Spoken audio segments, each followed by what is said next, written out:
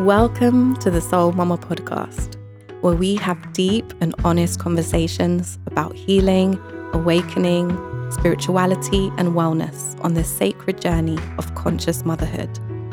We ask how we can walk this path in a way that nourishes, elevates, and heals us and our children. We deserve space and time to slow down and tune in to our hearts, to heal ourselves, and to honor our highest callings.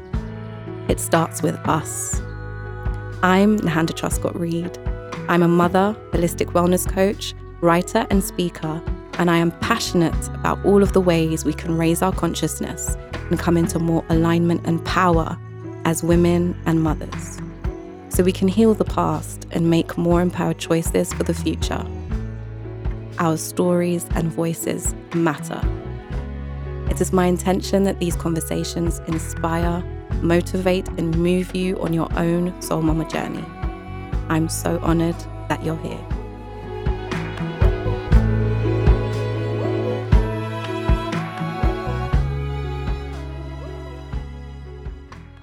Welcome back.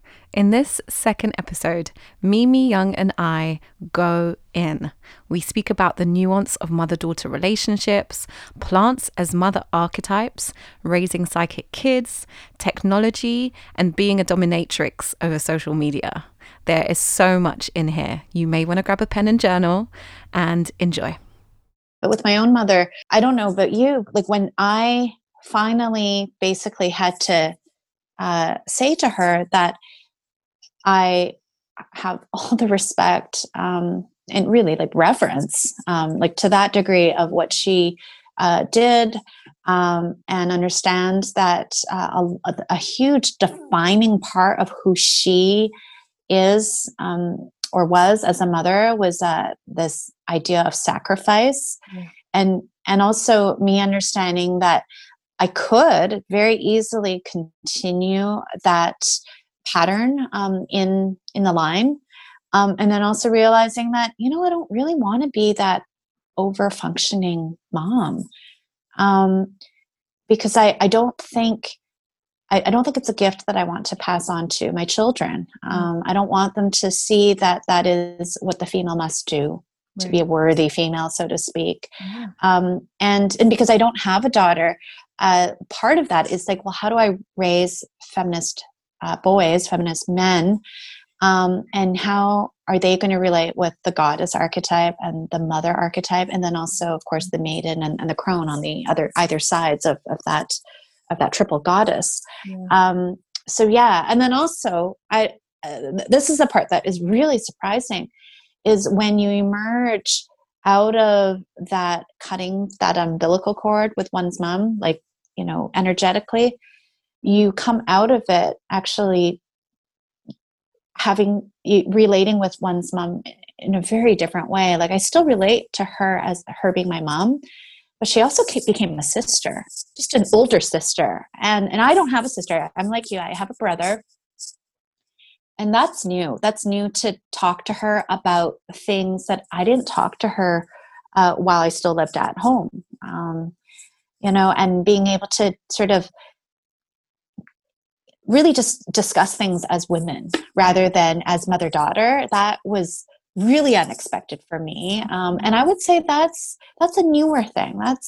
That really didn't come out until more recently. Whereas earlier, my oldest one's 12 now. So earlier it was more of I felt it was really a conversation around authority and power. And needing to seek the approval of grandma or my mother, and and it's just and her understanding that she fulfilled a role and she fulfilled it really well. That it was time for her role to also morph and evolve. No one gives you a manual that tells you this is how you're supposed to do it, right? Like, and even if you do, a lot of times the manual it's so generalized. It doesn't really discuss sort of the specifics and the individual dynamics. Definitely. And I love that you know, owned the moving away from the sacrificial martyr as the mother, you know, like archetype. Like I feel like that's partly generational, that's partly cultural, and it's partly like the timing that we find ourselves in the world right now. Like when I look at the options and the desires that women express around, you know, when they're pregnant, around the types of women that they want to become or the types of mother they want to become, I see how steeped it is in the example that they received from their mother. Either, you know, I want to be exactly like her because she was a super mom, or I want to be nothing like her because like Right. it didn't really work out. But either way, there is a kind of reaction there. And I try to move it away from either polarization and into a space of choosing, like, okay, in a neutral place, from a place of intentionality and a place of you being the beginning of a new line and you having, you know, space and the option and the time to kind of coming to a reflection that, you know, our parents' generation, a lot of them didn't. You know, quite frankly, they were literally like on it, like they had to be to survive. I think a lot of our parents, especially, you know, parents who have experienced poverty or find themselves immigrants in another place, or finding that they have to kind of prioritize this productivity, haven't had the privilege of that time and space to really reflect on all of the nuance of their decisions. And so with the gift and privilege that we find ourselves in as women who have access to more knowledge, to more support, to more tools and resources, I feel like there is this gift, this real opportunity to shift things and to heal things and then to make new choices. And so I love seeing that transition from, you know, women feeling like they have to carry something on, or, you know, obligatory performance or any of that kind of thing, you know, living up to expectations or models, and then being like, oh wait, I actually just get to choose what I create. Like I get to be the mum that I want to be regardless of, yeah, you do. And it's like that, I find is just such a gift, and one that if we can take and own, we're creating such a opportunity for our children as well. It's like, this is who I'm here to be, you know, and you choose when it's your turn, you know, when you're in your relationship, if you ever go into parenthood, you choose how you want to navigate that. But there isn't such a burden, I don't feel, when we're able to own that decision. It's so true. I mean, I feel like for so much of my life, I was seeking permission. And all of a sudden being a mother, it's like, oh, I can give myself permission. And that was hard, right? Like to say, you know, I don't have space for guilt anymore. I don't have space for all those old tricks that bring us down. Yeah, absolutely. And then also knowing that, you know, you can continue those qualities that were really nourishing for you and discontinue those other ones. And then doing that, you heal yourself.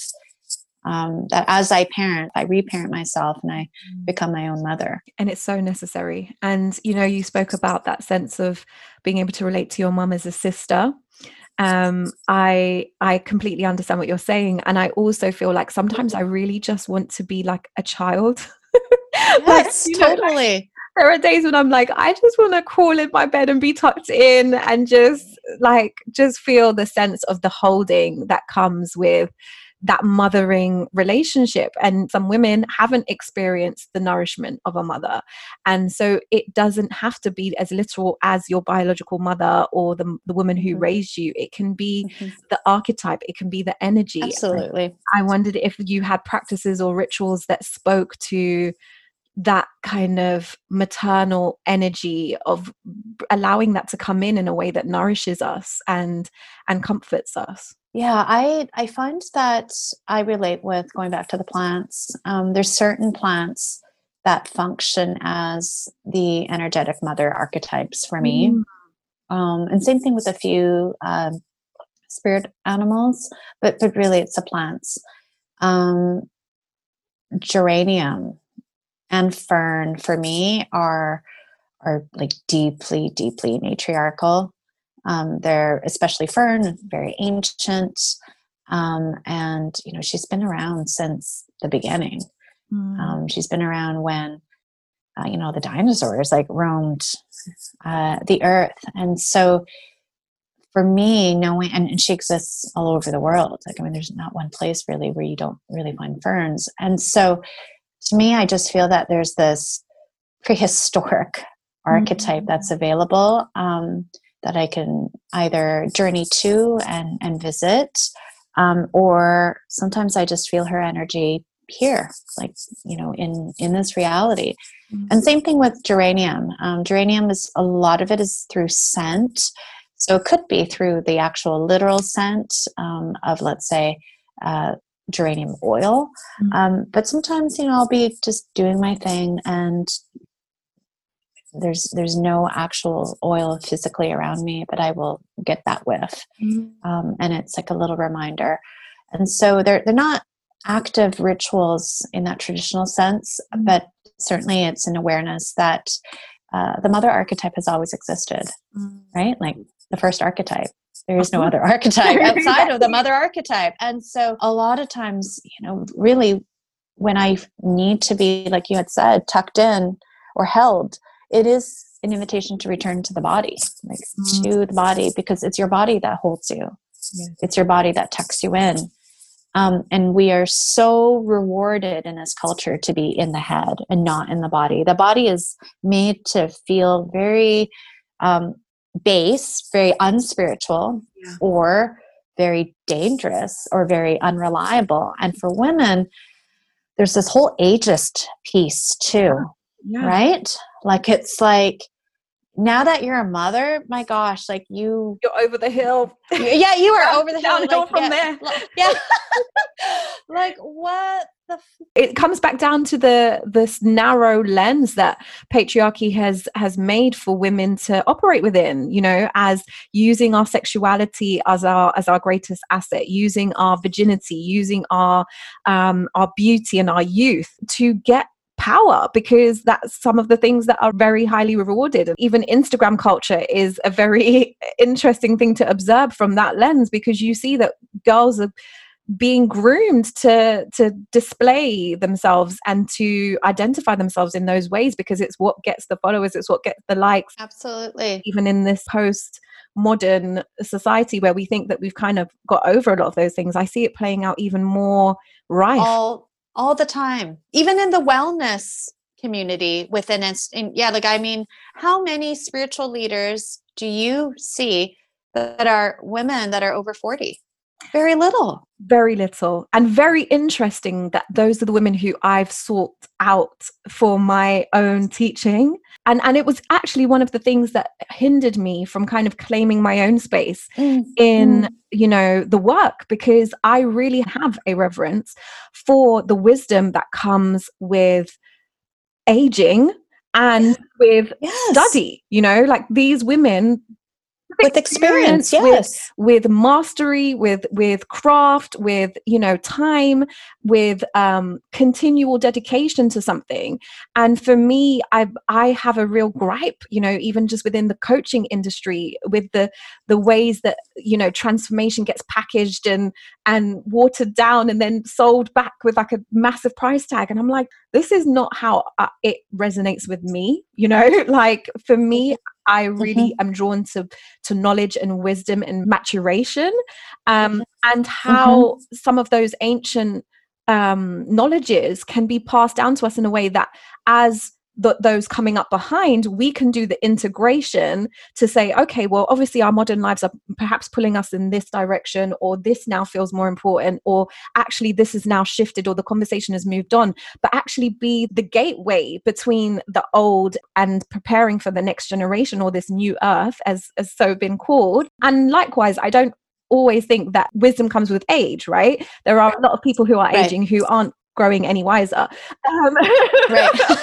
But for those who, those who have become the teachers and the the gateways, I'm like, we need to elevate those voices, like the elders, like we've lost that respect. And I know perhaps in Chinese culture, there is more of an elevation of the elders, but I think for the diaspora in Western culture, we've lost that. And this over promotion of youth, I think, is one of the things that we're needing to really heal from. But I wanted to go in on how, just as you gave us those examples of geranium and fern being like really practical ways that you can enter into that kind of mother matriarch space, what are some of the ways that your work starts to influence how you parent and how you've mothered your boys? I know we were speaking about abilities from our children who perhaps innately hold on to them anyway, or are gifted with them when they're born, but perhaps through our socialization kind of move further away from them. How have you managed to bring that integrally into the ways that you parent and mother your sons? So many ways. Well, they're aware that our household, we follow 2 calendars. There's the solar calendar and or the Gregorian calendar, and there's the lunar calendar. They're aware that there's multiple altars in the home, and that they can approach the altar with me or by themselves anytime. And if they choose not to, that's totally fine as well. We talk a lot about ancestors. We're constantly discussing things that we know about our family lines and the stories and the food. We're a food home. We eat a lot and enjoy cooking. And so a lot of it is revolved around food, the stories of food and how survival's linked to food, and how cultures linked to food, and this idea of comfort and belonging and holidays around food. So food becomes a huge place to at least begin the conversations. And then another one is every morning, my boys and I talk about our dreams. We just I invite them. I share my dreams. They share their dreams, and then we go around interpreting each other's dreams. And it's not that I've ever really had the goal of one day they may be wizards. I don't know. That's they have to figure that out. But I think it's helpful to be able to know how to decode symbols. I think it's always helpful to be in relationship with that subconscious aspect of who we are. And then, other things would be allowing them to honor their truth, for them to share what it is that they feel, and to share what it is that they see as intuition. And one thing I will say that is currently a challenge in the parts of the world that operate from more of that Western paradigm is that there's a lot of female leaders out there that are discussing empowerment for females, but there isn't actually a lot of male leaders discussing empowerment in a truly sacred way that has nothing to do with toxic masculinity, but really talking about what it means to embody the divine masculine. That conversation is not happening en masse. And I understand that the female has to lead, and this is why it isn't yet. But because of this, I need to anticipate, I want my boys to be able to grow tapped into that really beautiful divine solar or divine masculine aspect. And so I feel that everything I do, I want them to remember and to know that deeply. And I can't necessarily demonstrate it because I'm not a man, but I do contain masculine energies too. All of us do, regardless of gender. So hopefully they can learn a bit of that. And when they are a bit older, when they are maybe more actively forming their philosophical or spiritual choices, then hopefully they have some rooting there already. I really lean into that observation about divine masculinity being quite sparse and rare. Women have these conversations, we have these spaces, we're beginning to reclaim, our awareness on these things and about how we want to orientate our power in the world. And we need to bring our partners alongside us. And if we have sons, we need to bring our sons in the fold as well. And so, really embracing our healthy, sacred masculine is part of that work, and a journey that I am very aware of at the moment, because it's bringing up a lot around my own father wound. It's bringing up a lot around the models of toxic masculinity that I've grown around, and trying to navigate how to be an authority and how to have boundaries and how to, have creative potency and not default into the kind of negative hypermasculinity side of things. But then also wanting to nurture relationships and connections with men who are displaying that in their lives.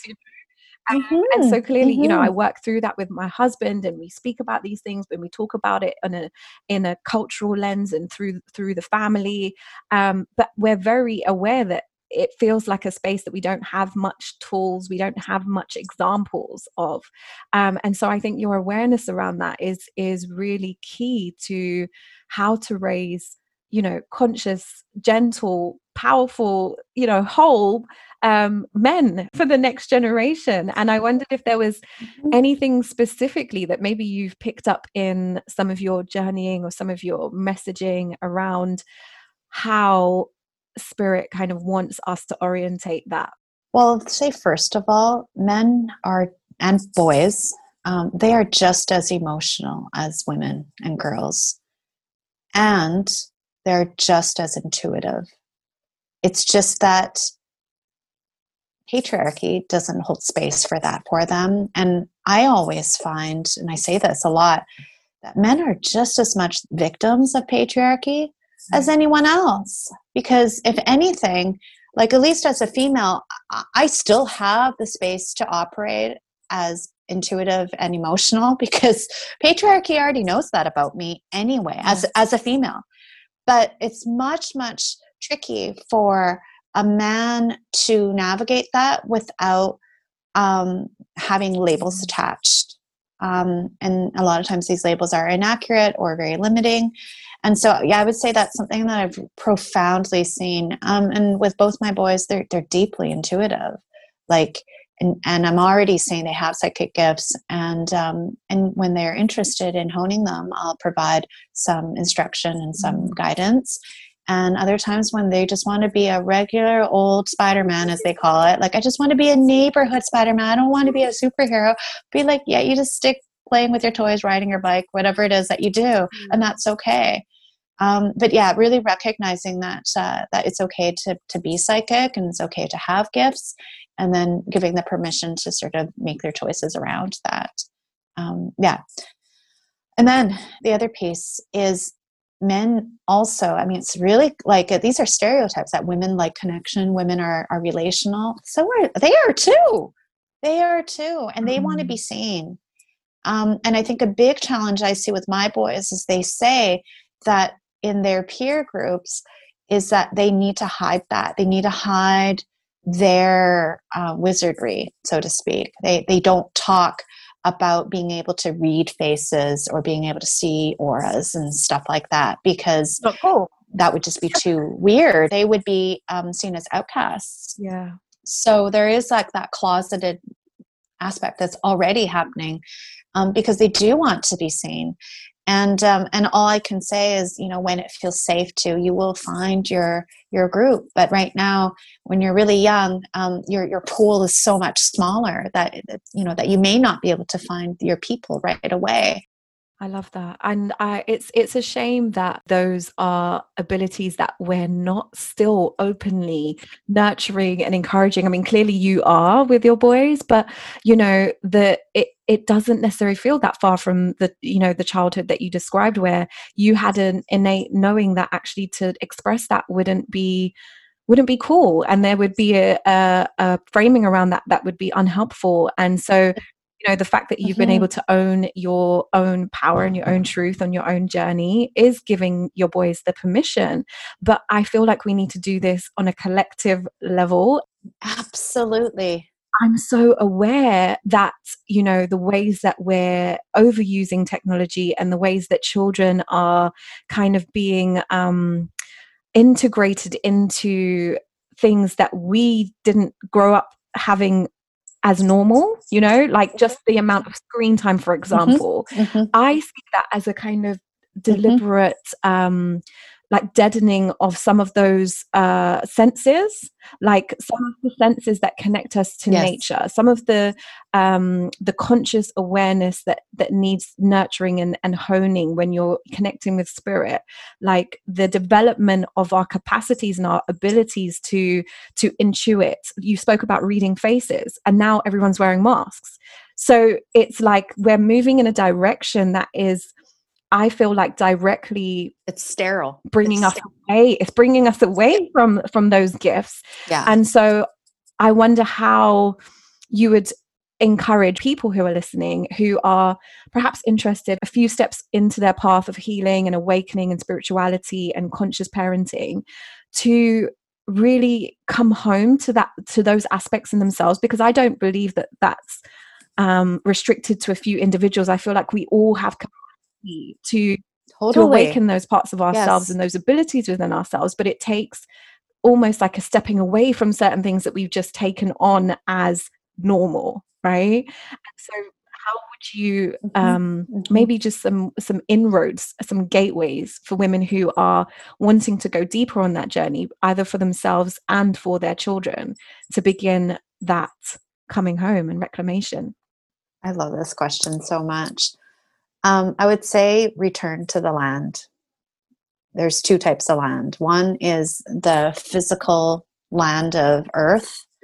And then the other land is what I had talked about earlier, is the body, your body. And absolutely, I do find that this is a thing with technology. It was designed to make our lives easier, right? Rather than walking 30 miles to get fresh water, now I can turn on my tap and water flows through. But there's a price. It's chlorinated. In some parts of the world, there's fluoride. There's no actual live minerals in the water. So it's kind of partially dead. It's clean though. It's sterile. You're not going to get sick from it in that traditional sense of you're not going to get, E. coli, let's say, from the water, but you are going to slowly kill yourself eventually because the water is relatively dead. Same thing with everything else. Rather than having to walk distances to acquire food, to forage or hunt or whatever, or even just, us growing our own food. I mean, that's been a long time since the collective has really done that in a sustainable way. Most of us hop in a vehicle, be it if it's public transportation or if it's, a vehicle that we own or lease or whatever, and it's comfortable. We don't get wet. If it's raining, we're not too hot. If it's too hot, because we've got AC that we can turn on, and everything is so designed for our comfort. Now, because of COVID, we're ordering food to be delivered to our home. We literally don't even have to leave our home. Even this idea of going to the grocery store is seen as an inconvenience and potentially dangerous now. So now everything is just shipped to our home. There's a price to that. We are addicted to our devices. We are not only addicted, but every single behavior is watched. It's being analyzed and it's being mined and then recorded and then collected in this big vault of data. Big data is big business. I would say the last frontier is what's inside of us. It's our brains. It's our secrets. It's the mystery. So I would say the way to become alive again, to rewild, is get back in the body, get back in the land, return to the land, return to the earth, which is another land, and return to mystery. I think it's kind of fun to be at a point where I don't know all about me, and that you don't know all about me, and that my partner doesn't know all about me, because that's actually what creates attraction. That's what creates a need to want to be intimate. If I know everything about you, the intimacy has already arrived. There's nothing else that is kind of pulling me, drawing for that dance to take place. But we humans have largely forgotten how to dance, other than our eyes scrolling and scrolling and scrolling. But that's not a dance, that's a hypnosis. And we have entered into a trance, right? So it's about this waking up. And I'm not, and this is the thing, it's a two-sided coin, because if I needed a recipe that, you know, like for whatever broth that I want to make, and even if I didn't own any cookbooks, I could just Google it and probably find it for free. And if my children had to do a research project on something, they could probably find that for free somewhere on Google, right? Like it's convenient. It's convenient. But I'd like to know who's operating this. Is technology operating humans, or are humans operating technology? And I think right now we are being operated on. I would agree. And I think, you know, when you speak about sovereignty, that to me is the stake. It's like, you know, a lot of us don't realize how much freedom we've given up. We don't realize how much we've lost in the choice for convenience. You know, even, you know, the desires that we have and the urges that we have and the things that we think we're choosing, you know, I really have to always strip it back and be like, where did this come from? Like, is it because I've seen it 90 million times flicked in front of my face that I think that I want this thing? I couldn't believe it when I saw my daughter, when she was really young, like maybe 3, watch an advert. And then she said, oh, I'm hungry now because they showed food on the TV. And I was like, wow. This is how they catch you. Because like, obviously we know that psychology is behind all of these things. And I don't want to sound like an ultra conspiracist, but I'm just so hyper aware of, you know, especially when you expose children to technology, just the ways that they get sucked in shows me how we've been sucked in, to the point where we don't even see it as like we're sucked in, right? And so I'm very interested in healing as a path of rewilding. It might not need to look like, you know, leaving the system and living off grids and growing your own food and foraging, but what does that look like, you know, for the average person living the average life? What could we do to get back into the body and get back to the land? Yeah, so when I say returning to body and land, it means you are totally aware and totally in this place of relaxation, right? Because when you think about it, most of us, modern humans, we are not relaxed. There's a hum of anxiety in our system 24/7. It may not be to the level of a panic attack or something very, very severe where we require, let's say, medication. But for the most part, there is this hum of anxiety. Like it is there. And so when you return to the land and really come home to your body, and you can check your pulse, so to speak, see what it is that you need, and not because the latest thing that you saw from some fad food coach, but because you intuitively sense that this is what your body needs.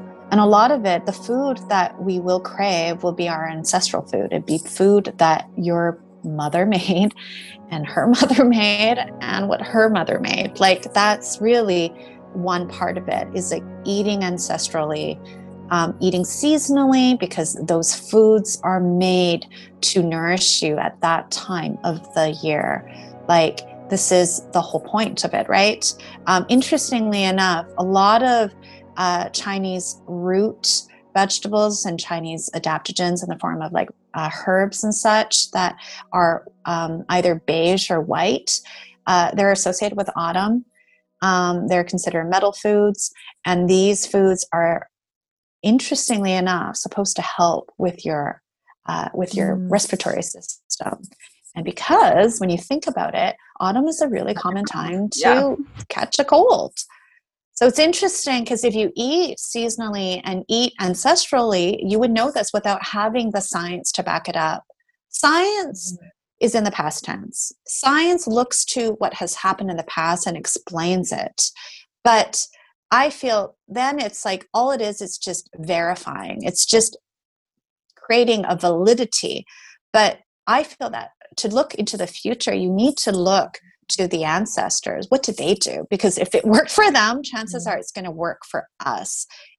Because our bodies are not that different. Our brains are not that different than our ancestors. Technology has changed. The world looks different. A lot of things on the external looks different, but on the inside, a lot of it is still the same. The other piece that I find, and this is much more esoteric, this is not so literal, think about an archetype or even an alter ego that gives you a sense of immense sovereignty and power, and apply that towards all the things that entrap you, including technology. So for instance, I love the alter ego of the femme fatale. I just love her. I love how she is so tapped into her erotic nature. I love how she's so tapped into her body and how she dictates the shots with the powers that be, which is essentially patriarchy. Why can't I approach my quote unquote addictions or the things that entrap me, including technology, through the archetype of a femme fatale?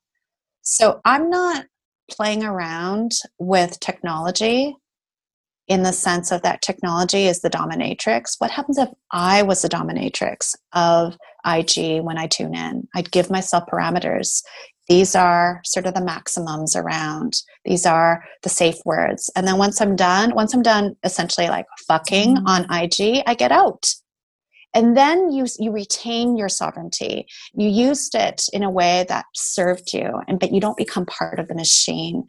And I use sex as a metaphor because we respond to sex. There's so much power. There's something so deep and so visceral and so ancient. In fact, if sex didn't exist, you and I wouldn't be here. Our children wouldn't be here. And one day their children won't be here. This is the power. That is the portal that all existent comes through. It's this dance. It's this exchange of energy.